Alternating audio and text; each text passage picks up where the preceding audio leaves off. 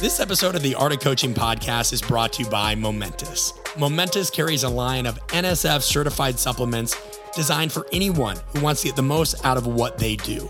Whether you're a professional athlete, a recreational runner, or weekend warrior, everyone deserves to use high quality products to maximize their results. Art of Coaching listeners can save 25% by using code BRETT, that's BRETT 25, at livemomentous.com.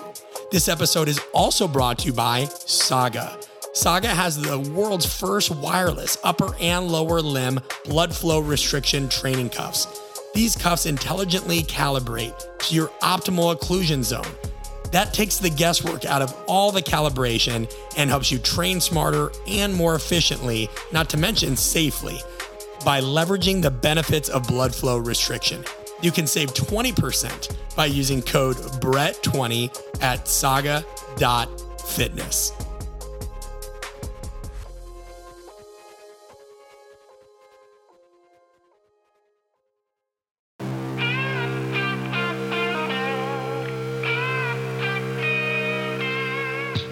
Welcome to the Art of Coaching podcast, a show aimed at getting to the core of what it takes to change attitudes, behaviors, and outcomes in the weight room, boardroom, classroom, and everywhere in between. I'm your host, Brett Bartholomew. I'm a performance coach, keynote speaker, and the author of the book, Conscious Coaching. But most importantly, I'm a lifelong student interested in all aspects of human behavior and communication. I want to thank you for joining me, and now let's dive into today's episode.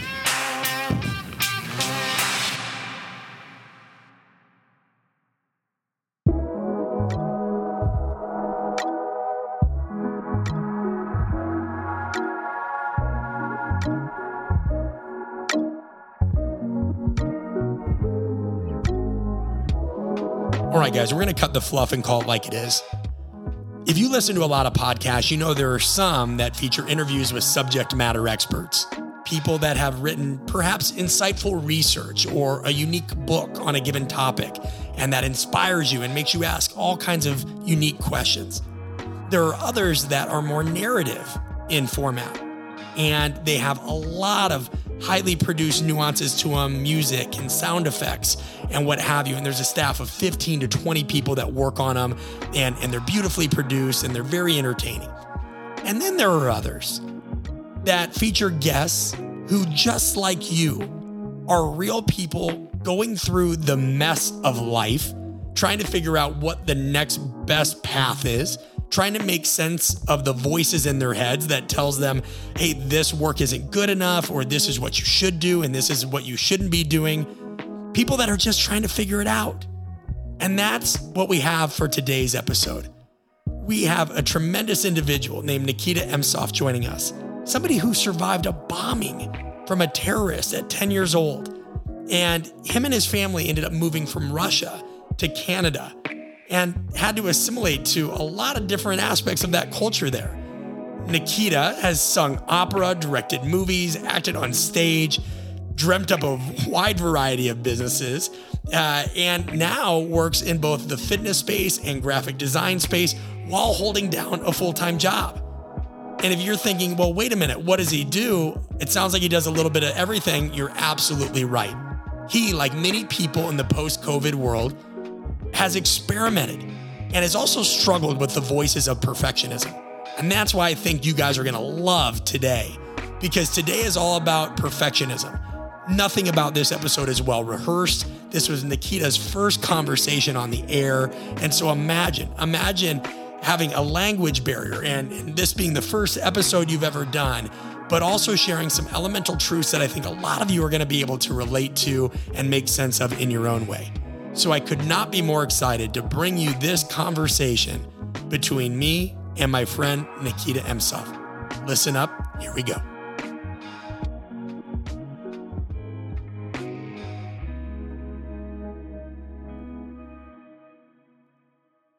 Hey, welcome back, everybody, to another episode of the Art of Coaching podcast. I'm here with Nikita Emtsov. Nikita, how are you, buddy?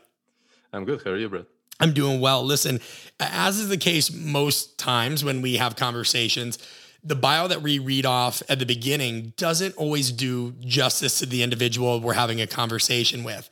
And just to frame all of you guys listening up, today we're going to talk about a variety of things, both perfectionism, a little bit of storytelling, how the narratives of our lives can really keep us from doing certain things that we want to be able to do. And I've been fortunate enough to get to know Nikita over the past few years, somebody that it's one thing when people say they're a perfectionist. It's another thing when we meet somebody that's truly on kind of a different cultural spectrum of that. And it's been enlightening because I deal with these things as well. And I know that anytime, Nikita, I've listened to podcasts that have researchers or pop science kind of book writers that talk about these subjects, they give a lot of interesting facts about the situation, but not always about the person. And it's important to me that our audience gets to know you a little bit because they're going to see a lot of yourself in them. And maybe we can help some people out. So if you wouldn't mind just going into a little bit of your cultural background, growing up in Russia, the standards that were placed on yourself at a young age, both, internally and externally, and what that leads into what you do now as a day job and as a side project and some of your approach to life in general. I'd love to give them more insight on that. Yeah, absolutely. So starting from my upbringing and growing up in Russia, I think my perfectionism and troubles with that started back in school when I really liked getting perfect grades in school. I really liked that feeling of people admiring me for that. That I kind of obsessed over that, and that has been an impediment to me throughout my life because on the one hand, getting the perfect grade seems like the perfect thing to get, right? If you get perfect grades in school, you end up going to good college or university, and then you end up getting the perfect job and earning lots of money and things like that. So it didn't ever occur to me that maybe that's not the healthiest thing to do. It's almost like with exercise. I've posted that poll once in my on my Instagram. Like, what's the healthiest thing out of the two? Is it a salad or a burger? And most people would say salad. Obviously, burgers is not the healthiest food in the world. But when we look at the larger picture of that particular individual, one particular individual, maybe they are so obsessed with eating healthy that it becomes an eating disorder for them. So maybe that salad may not be the most healthy thing for them to eat. Maybe they could live with eating a burger once in a while. And that was the same thing for me with being a student in school. Like, I could definitely get not the perfect grade, and I would be devastated. Whereas if somebody told me that, hey, that's just a part of life, that's part of the journey, you fail, you learn from that, and you move on, and that sets you up for the next journey as well. That sets you up for things that you haven't learned, that you haven't got into on the first sort of track that you're going to learn the next time. But that wasn't the case for me.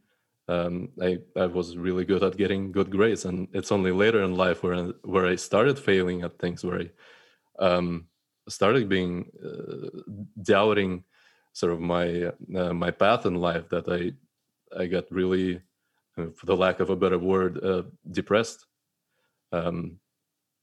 Yeah, I mean, it's been a journey for sure. Yeah. And, I appreciate you going that deep. And I think a lot of people can, you mentioned these things start with wanting to get good grades. And then it might start with some people wanting to, let's say somebody plays baseball, they want to pitch the perfect game, or they want to have the perfect resume, and then they want to build the perfect life, right? We have this idea of what perfect is.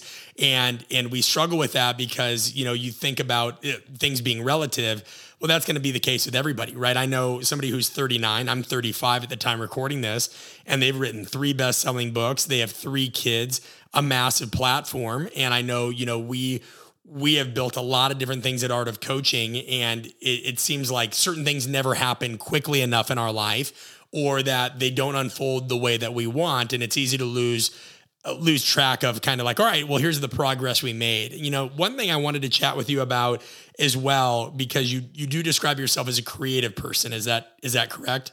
Yeah. Right. So we we hear you describe yourself as a creative individual, and I want to continue to leak a little bit more of what you do day to day into the audience as so they can get to know what that means exactly in your context. But then we also talk about perfectionism. And I think there's a lot of people listening that can probably relate to this in a way of saying, yeah, I am perfectionistic, but I know that there's other things I could put out in the world, and I either start them and I don't finish them, or, I don't even begin it because I can't make sense of it in my mind and I'm not very organized in my own head. How do you reconcile the fact that to be creative, things are not going to be perfect, and that eventually, if you want something to make a difference, it's going to have to get put out into the world? So at what point does perfectionism not become, some kind of asset that allows you to do high quality work because of the demands you put on yourself, but really it becomes more of this obstacle where you never get anything done because it's never going to be good enough for you? Right. Well, I see it almost as if, I'm sitting in this room, and it's a really nice place. There are interesting things there and interesting projects that I've begun creating, and I'm working on either one of them or all of them simultaneously. But I get so focused on that, so focused on working on those projects, that I forget to go outside and get some air and talk to people about them. And it's almost like I work on these projects for maybe a year without going outside. I'm speaking figuratively. And then when you go outside and when you meet people, you almost get scared because the world has changed in that span of time. But you were isolated in that place. And that makes you scared. It makes you scared of being judged for what you're creating or who you are or where you live, for getting your sort of mind space get a little bit messy while you were working on those things. So you go back inside and you get scared and you stop talking to people, and you just either continue working on those projects or you switch to something else, which has happened to me a lot of times. I'll get excited about one project, and I take it one step. I'll take it somewhere, I'll create something, and then to take it to the next level, it requires more work. It requires actually getting things into the world and talking to people, showing these things to people. And it's scary, man. It gets scary.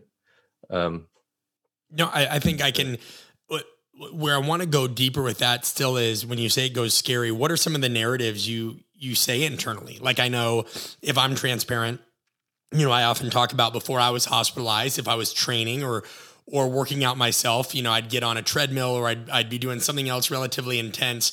And if I didn't make it another mile, I would have some negative self-talk like, you're not going to accomplish this or that or what have you. I mean, it happens when I work on my book. Sometimes we all have this idea or these negative voices and self-talk that come into our heads, right? Which create a narrative.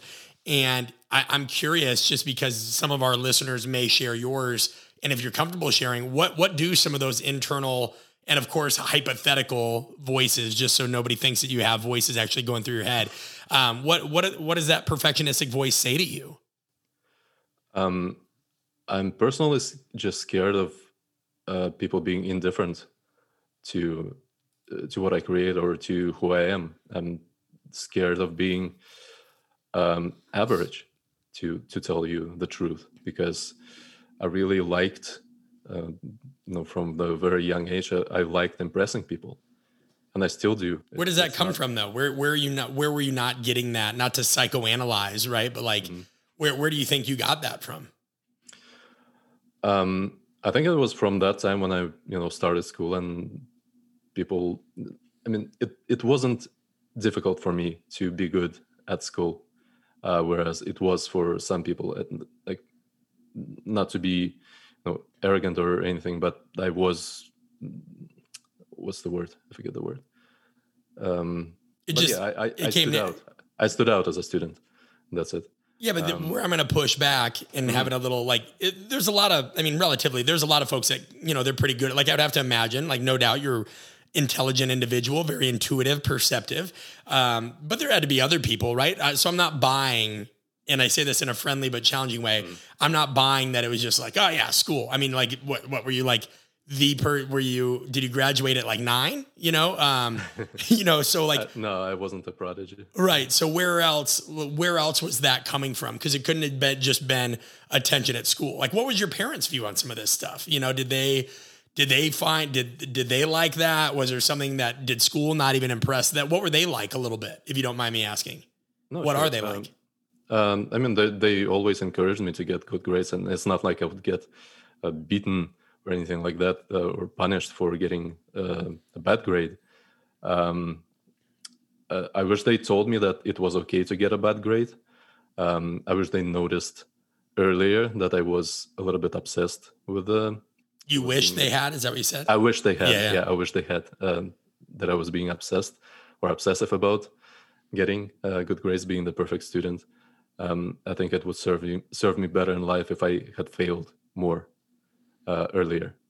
And sure. I think that's a really good insight, because you talk about, and to give you guys listening a little bit more context, Nikita, and when was this? This would have been November 21st, 2019.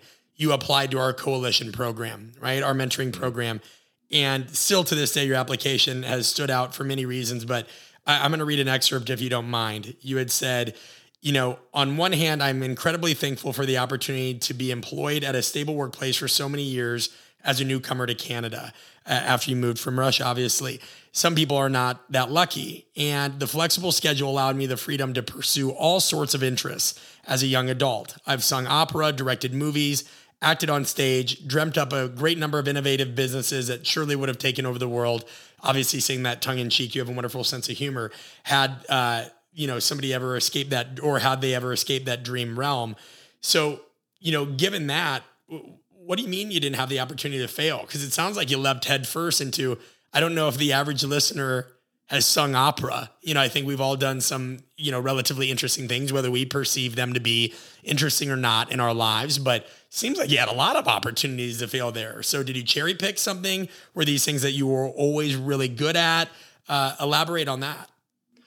I think once there's a reason why I'm not doing most of those things anymore, because once I failed, I would start failing at something, I would lose the passion for it, or I would feel like I'm losing passion for it. Whereas, that feeling of being discouraged is not something like, there wasn't anything wrong with that.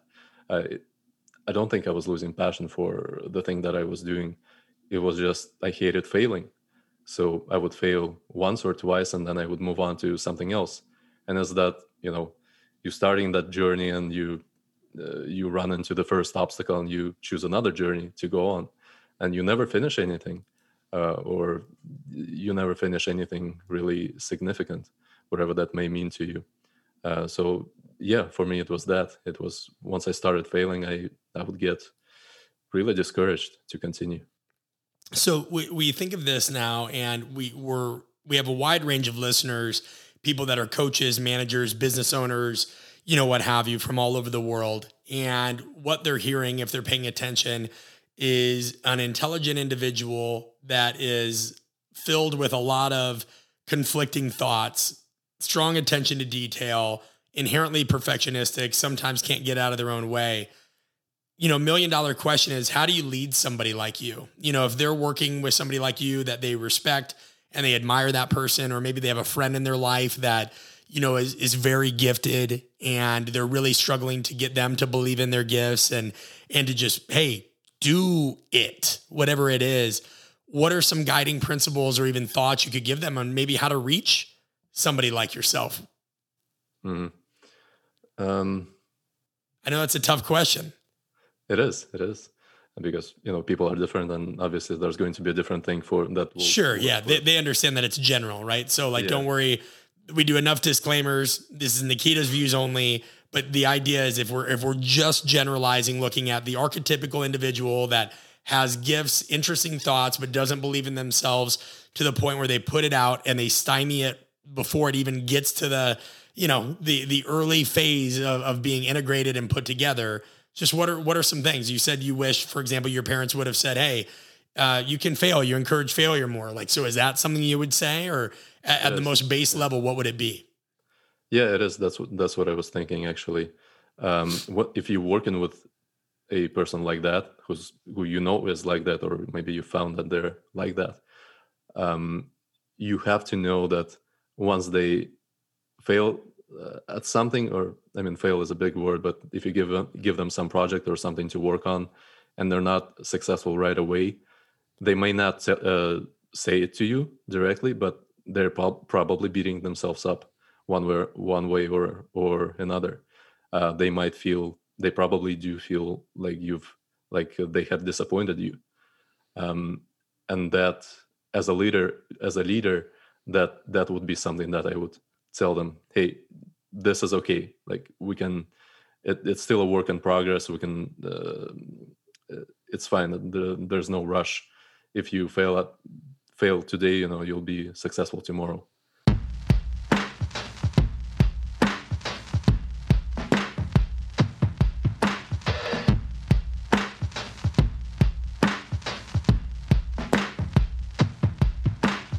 Hey guys, we'll get right back to the episode with Nikita in a moment. I hope you're enjoying this. I want to urge you to take a moment and go to artofcoaching.com/apprenticeship. You guys are going to find the 5 final dates where I'm going to be running our workshops this year. There are going to be no more other than the ones that are listed there in the United States. UK and Europe, once you guys open up, we are going to get there ASAP, and we have some things planned. But go to artofcoaching.com/apprenticeship. There are super early bird discounts for anybody that's gone through any of my online courses. You get a $180 discount. You can save upwards of $380 to $500 just by registering early. We're going to be in Dallas, Chicago, Seattle, Boston, and Nashville. And I know some of you are like, well, when are you coming to New York, or when are you coming to California? Guys, we have new dates posted all the time, but what I'm telling you is these are the last ones we are going to be doing this year. So I'm going to ask you, when are you going to come over to Boston or Nashville? If there's something you want to do and you know you need to work on it, you'll prioritize it. I'm trying to give you a respectful kick in the pants. Get to one of these cities, go to artofcoaching.com/apprenticeship, and do not miss the opportunity to save money by registering early. Again, that's artofcoaching.com/apprenticeship. For those of you that are strength coaches, 1.8 CEUs. For those of you that are not, you don't need to worry about any of that. We have people from over 30 different professions attending these, and we can't wait to help you, meet you, and work with you.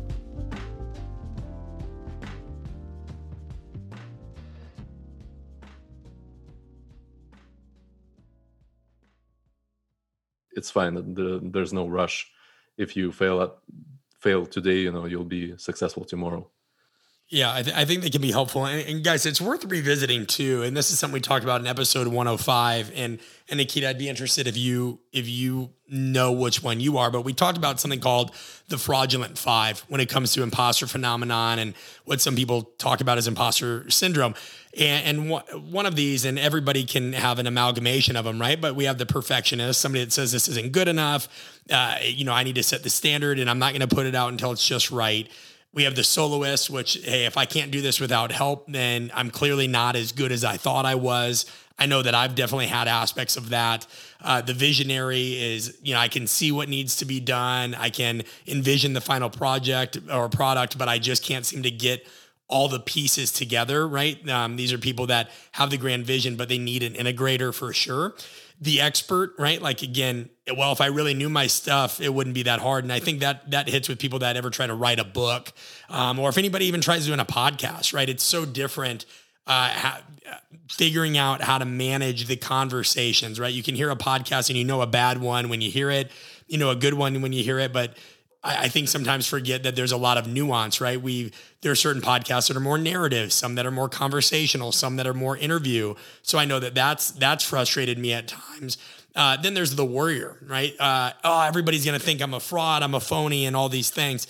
Just based off those 5, and I'm happy to repeat any of them, which one do you generally most identify with? Mm-hmm. Well, I would pick all of them if I could, but most generally, I would identify with the visionary, for sure. There's no shortage of genius, quote unquote, movies and songs and books that I've thought of in my head, that were never that never saw the light of day and probably never will. I don't, they might. I'm not sure. But yeah, it's having that grand vision and really not being sure on how to approach it, how to begin to approach it, and not being satisfied. Like, we get told like it's baby steps and all that, but it's difficult to take those little steps and still be stay on track and being satisfied with that sort of pace. Yeah. Yeah. I mean, I think the thing that when I think of this and I think of advice I would have given myself or these people that generally go through this is, listen, I mean, that you're going to bite a bullet one way or another. And it's why they say that, the place with the greatest wealth in the world is a graveyard, because that's where people lie, that, there's songs that weren't sung, movies that weren't made, businesses that weren't started, advice that wasn't given. And so I think you either think, hey, I'm going to put something out, I'm going to deal with this and I'm going to move on, or I'm going to take a new job, or I'm going to do whatever. And I'm going to take some heat from that. And that's okay. Or, I could lay in bed one night and realize about all the things that I didn't do. I think also people just forget this idea of a version 1.0, and they tend to forget that, it's pretty straightforward. There's a reason all of our phones and our computers continually update, because they're not finished products when they're released. And, it goes into something I know that you put on your Instagram before, is where there's a journey, there's sacrifice. And that's where I want to kind of transition a little bit, is you talk about journeys, and you've always been pretty fascinated with storytelling. I think the more I've gotten to know you, the more a lot of that stuff gravitates, or your interests gravitate to storytelling, the narratives we say. So, these are tied in, because we tend to think we're all the main protagonists of our own story, yet really we're the antagonists in many ways. So why storytelling? Where did you gravitate towards this? How does this relate in any way to what you're doing now? And any insights on those pieces that might be helpful? Yeah, absolutely. I mean, seeing my life as a story helps me come to terms with failure, for sure. I think that's the main element. I almost see it as like, if the hero's journey, it's like a circle, and it's divided horizontally. And the top part is the known world, where you are right now, and the bottom part is the unknown world, and it's where all the challenges lie. It's where you venturing to discover something new and to change and to transform in one way or another. And I almost see it as like, you have a certain goal, and maybe you're trying to lose weight, let's say, and you lose that weight, and then you plateau and you try to take that journey again, but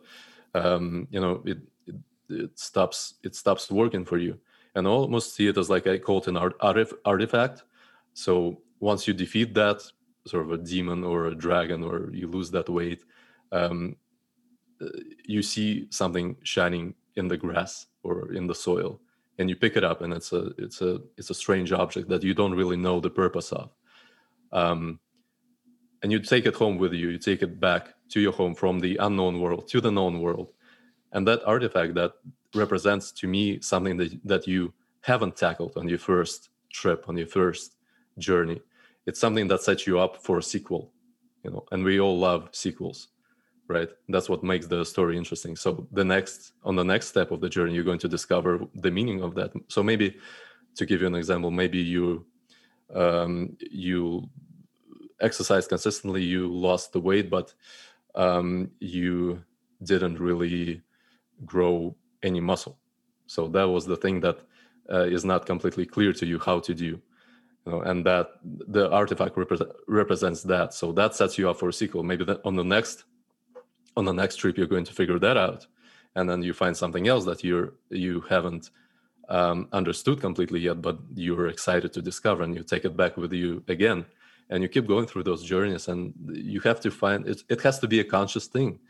If you're not consciously seeking something out that you want to bring back with you, that you don't completely understand, then you're not going to do that, probably.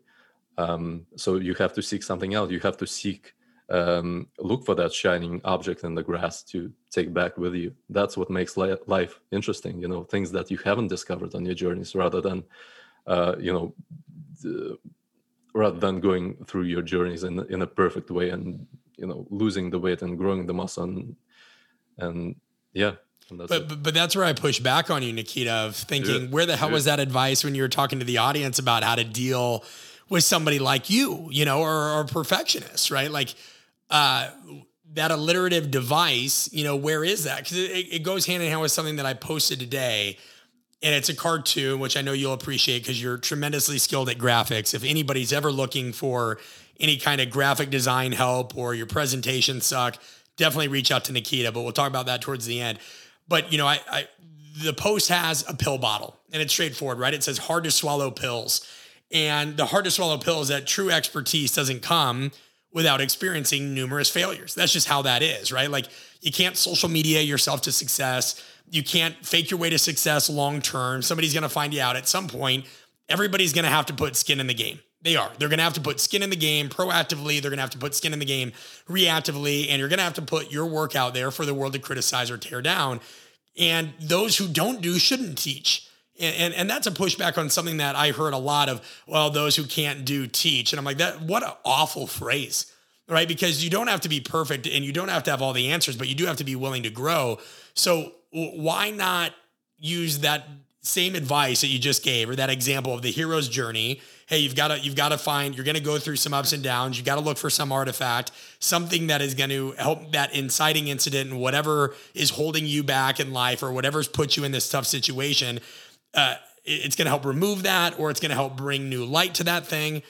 Why is that still so hard for you as somebody that researches stories so much to still get past some of your own stuff? What's still in the way?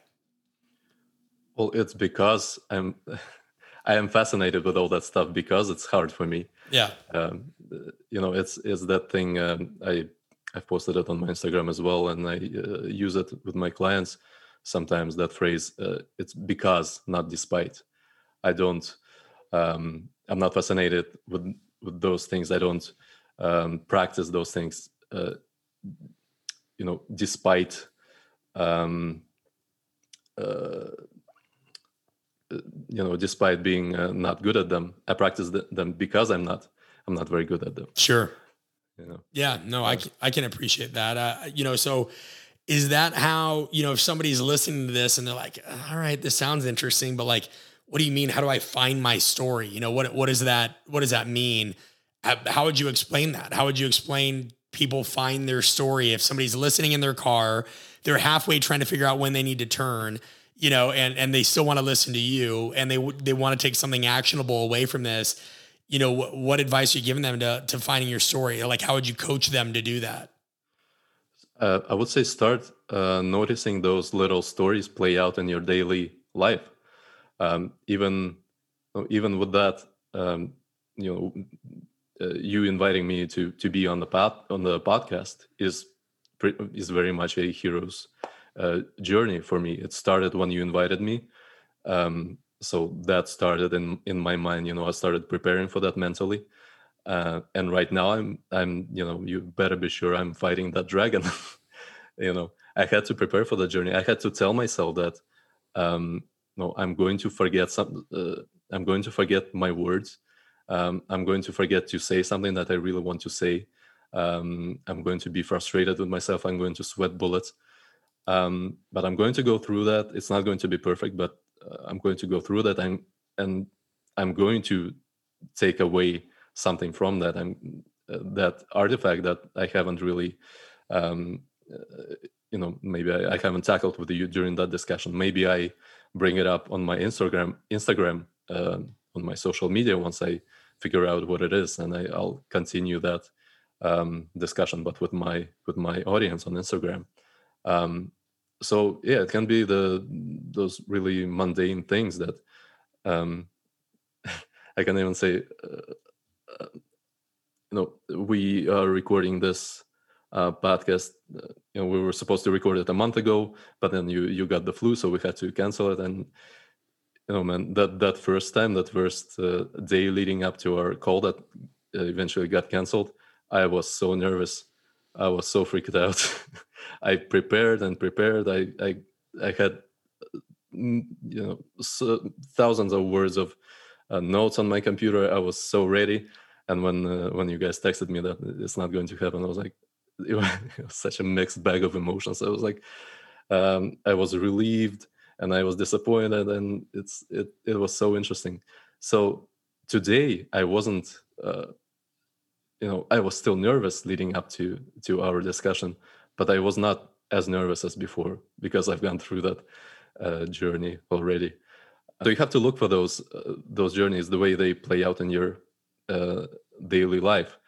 Every if you use Joseph Campbell's hero's journey sort of template, that circle, every journey starts with a call to adventure. Something, you get excited about something, you want to tackle something in your life. Maybe it's a project, maybe it's something else, and that call to adventure is usually followed by refusal of call. Maybe you feel doubt that you have what it takes to do that, but then you might give up on that from that point, or you might proceed, and then you venture into that unknown world, and you start facing challenges, and then you tackle the biggest project, the dragon, and then you come back to your present world, and you share your story with others so they can take something away from that. So it can be it can even be something like, if I tell you to not you, but someone in the audience, like I tell you, do 10 push-ups right now. So try and be aware of what of the thoughts that come into your head as I say that. Some of you are probably thinking, well, I'm not going to do that. That's just not something that I'm interested in doing right now. So that's the refusal of call. And some people may say, okay, yeah, I'll do that. And so you go through that journey, and those 10 push-ups are the dragon, and then you maybe you take something away from it, maybe not so, but that's a journey as well. So I think about this within the context of that, just to gain more clarity. I have to write probably about 10 to 12 pages tonight of a methods and methodology section for my doctorate, right? So what you're telling me is, when I'm doing that, or when I sit down to think about the things that are in my head, well, what's in my head is, I don't want to do this.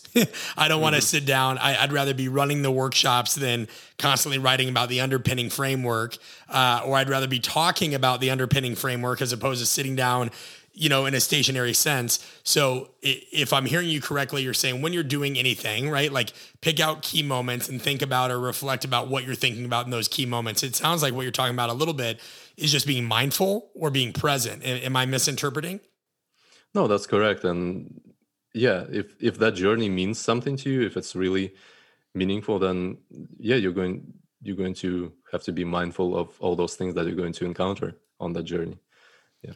So, like if you think about it from a communication standpoint, right? We tend to think about our messages and the messages we try to get across. Well, just like a story, they've got to have a beginning, a middle, and an end. Here's what I want to say.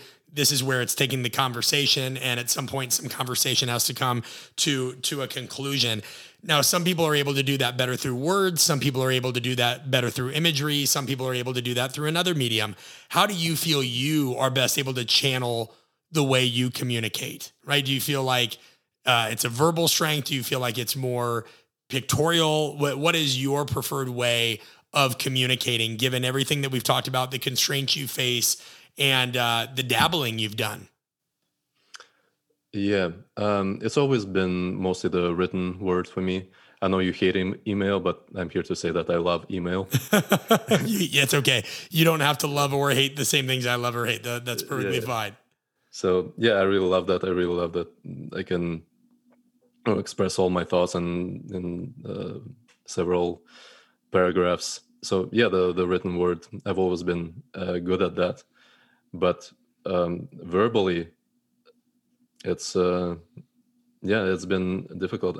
We discussed that on the AOC channels app that I'm part of.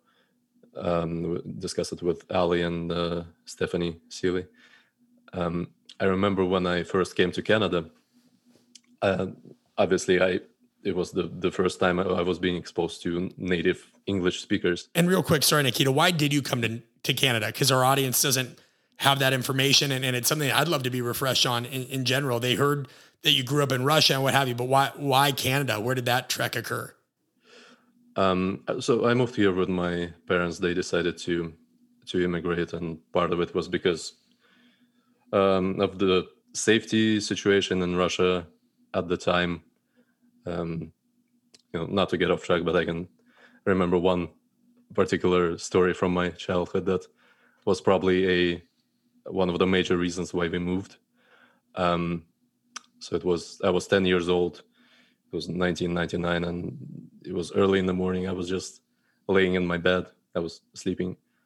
And I remember waking up and I see this, I look up at the ceiling and I see the window curtain, just floating sort of parallel to the ceiling. And it's like it's floating in slow motion. And I still remember that image in my head. And the next thing I know, my mother runs into my room. She grabs me. She puts me under the door frame because we've been told that when an earthquake happens, we have to stand under the door frame so nothing drops on you from above. But it wasn't an earthquake, so I was so confused. I was just asking my mom, "But what happened?" And she was like, "We've been bombed." It was a terrorist attack. So the curtain had been, because of the force of the explosion and the concomitant wind or gust, whatever from it, that's what had caused it to blow parallel. Am I understanding this correctly? Yeah, the blast wave. Yeah, it's just what I remember. So yeah, then I see glass everywhere. The window frame kind of torn off with the concrete from where it used to be, and the doors are broken and things like that. And we run to the street, and everybody is standing there, not sure what happened, sort of confused. It was a scary moment. How old were you? So this was a terrorist act that occurred. How old were you? I was 10. And is this something that I imagine your parents still have to remember this clear as day? Yeah, I was home with my mother. My father was working out of town at that moment. So it was, I don't think I've asked him like what was running through his head when I think he heard on the radio that there was an explosion, and he rushed back to us. I think he was there in like an hour. So then, this is a lot to process, right? Something I didn't know about you as well. So how long, after that, did you decide to move to Canada? And then more importantly, was this just a quick decision like, hey, we're out? Did you have to, I couldn't imagine that was a cheap thing to do. Your family had jobs. There are people right now that have tremendous difficulty finding jobs, just coming out of a pandemic. How do they even search a job, or did he work for a large company that had, was a conglomerate and an aspect of it in Canada? That just seems like a lot. How did that get managed? Yeah, no, not at all. My mother wasn't working. My father was, he was just selling stuff at the time. He was just like an entrepreneur. What kind of stuff?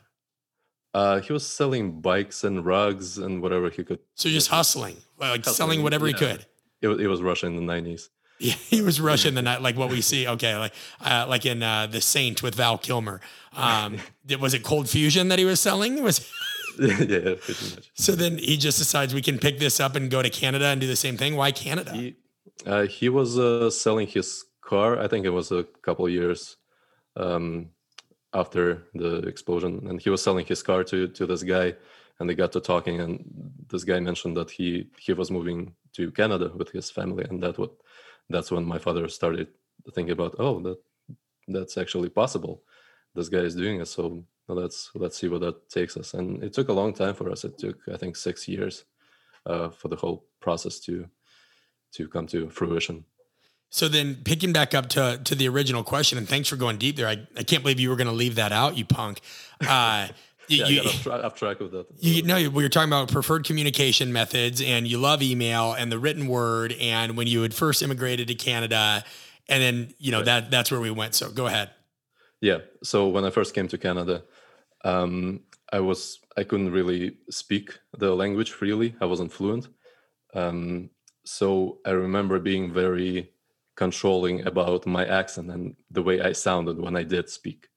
And I remember people like native English speakers commenting on that, that they didn't really hear any accent from me because I really tried to sound uh, Canadian, sound like a native speaker because I wanted to fit in.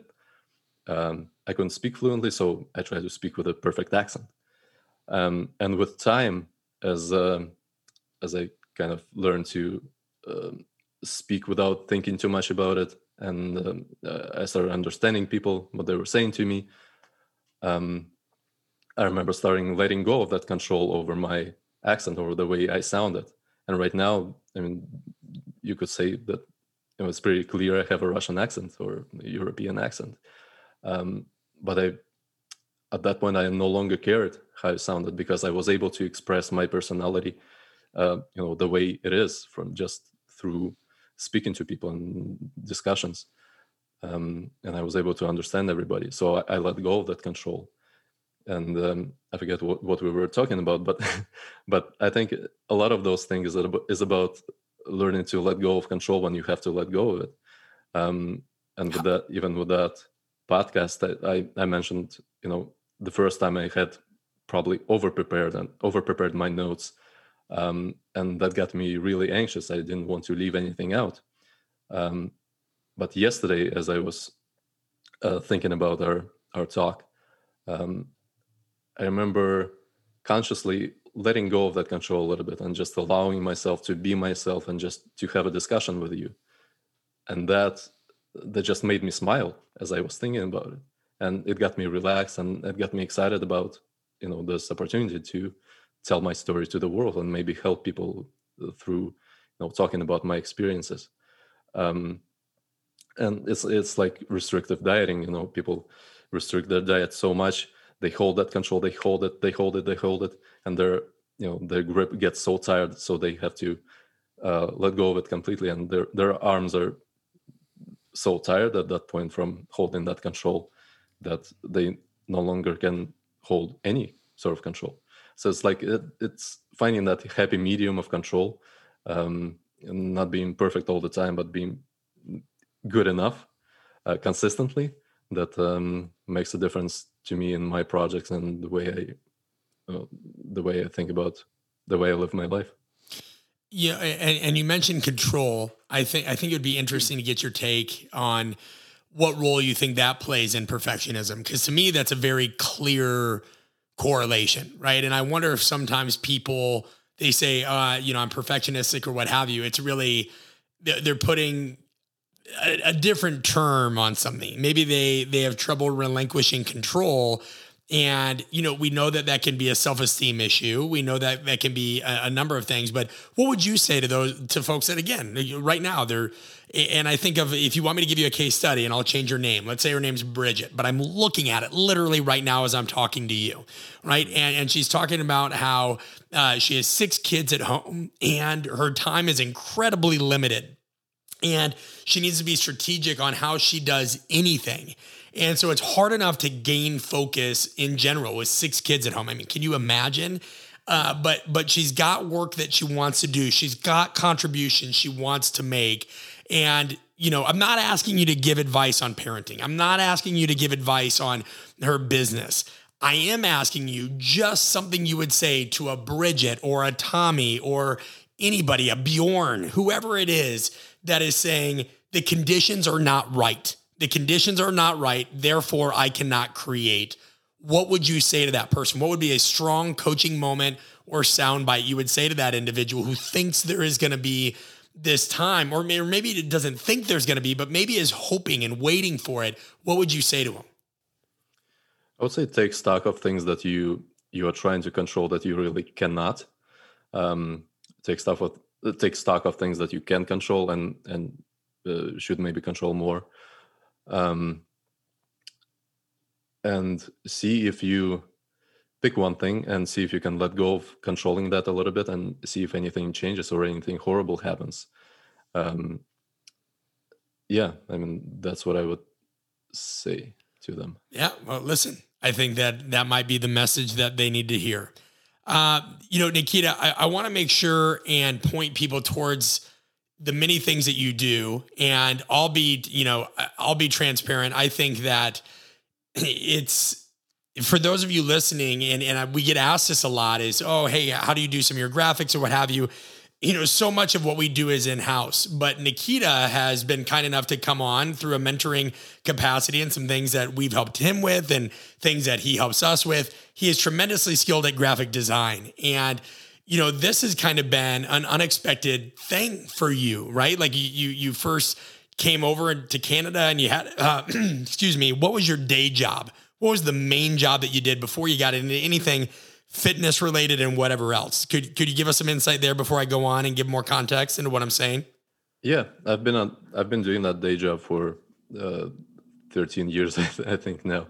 I work in television broadcasting in a master control room. So if you imagine like 1,000 screens in front of you and you put up commercials and things like that, you control the quality of the broadcast. That's what that's what I do. Great. So if people have seen, and thank you for going into that, because it's going to highlight, if people have seen The Dark Knight, you're basically Morgan Freeman's character standing in front of all those screens. But then you dabbled in some fitness stuff and really you found a lot of strength in graphic design. I know I've recommended a lot of people to you, what have you. How did that come to be? And if other people listening right now are like, damn, I would pay this guy for a little bit of help with graphic design, whether that's my presentations or whether that's some other stuff. How can people find you? How can they support you? What's the best way they can even do that? Sure. If I can talk about this. Do it. Definitely. So it's a funny thing with me with graphic design, and it might help some people as well. When I came to Canada, I really wanted to study acting, but like I mentioned before, I couldn't really speak the language fluently. So I kind of opened the book from the college that I was probably going to go to, and I just picked the first creative thing that I could find. I never had a passion for graphic design. I never had anything like that. I didn't have a proclivity to like art and stuff, but I just picked that because it sounded creative, it sounded interesting, and I did that. I studied that for a couple of years, and then I quit it because my heart just wasn't in it.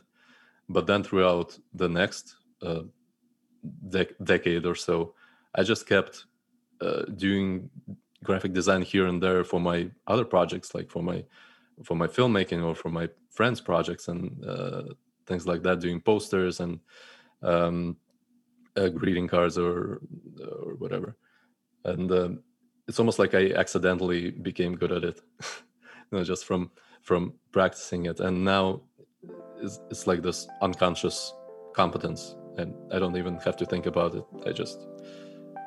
I can just relax on my couch and watch a movie, and that's to give you a glimpse of that process. That's how That's a troubling glimpse. That's a troubling glimpse. So then where can people, like, how do people reach out to you for this? How can they contract you for this? They can just reach out to me on my Instagram. It's Nick Emtsov, NICKEMTSOV. That's my main social media profile, and they can just DM me. Perfect. And we'll make sure and put that in the show notes. Nikita, I know that this is a huge step out of your comfort zone. I know that, I screwed you up the first time getting sick. My apologies. Really, we'll just play the blame game. I'll blame my son. I think I've been sick about 30 times this year, where normally I get sick maybe once a year. But it's the daycare stuff that's always fun. But I couldn't be more grateful for you coming on and bearing your soul and allowing me to jab you a little bit. At the end of the day, man, this is relatable. And there's a lot of people that are going to listen to this and deeply appreciate your transparency. So, thank you. And I want to give you the final word. Yeah, thank you. I really appreciated you having me on and just, mentoring me through the coalition and being a good friend and a mentor throughout these couple of years. It's really been a life-changing experience, and I hope we can meet in person again soon once the borders reopen and we can just hang out. No question. Well, guys, until next time, Brett Bartholomew, Nikita Emtsov, and the Art of Coaching podcast. Please, if this or any episode has helped you whatsoever, leave a review on iTunes. We depend on them. We are a small business trying to do good. Tell a friend, share it with 5 people, reach out to our guests, show them your support. We appreciate you listening, and we will talk to you soon.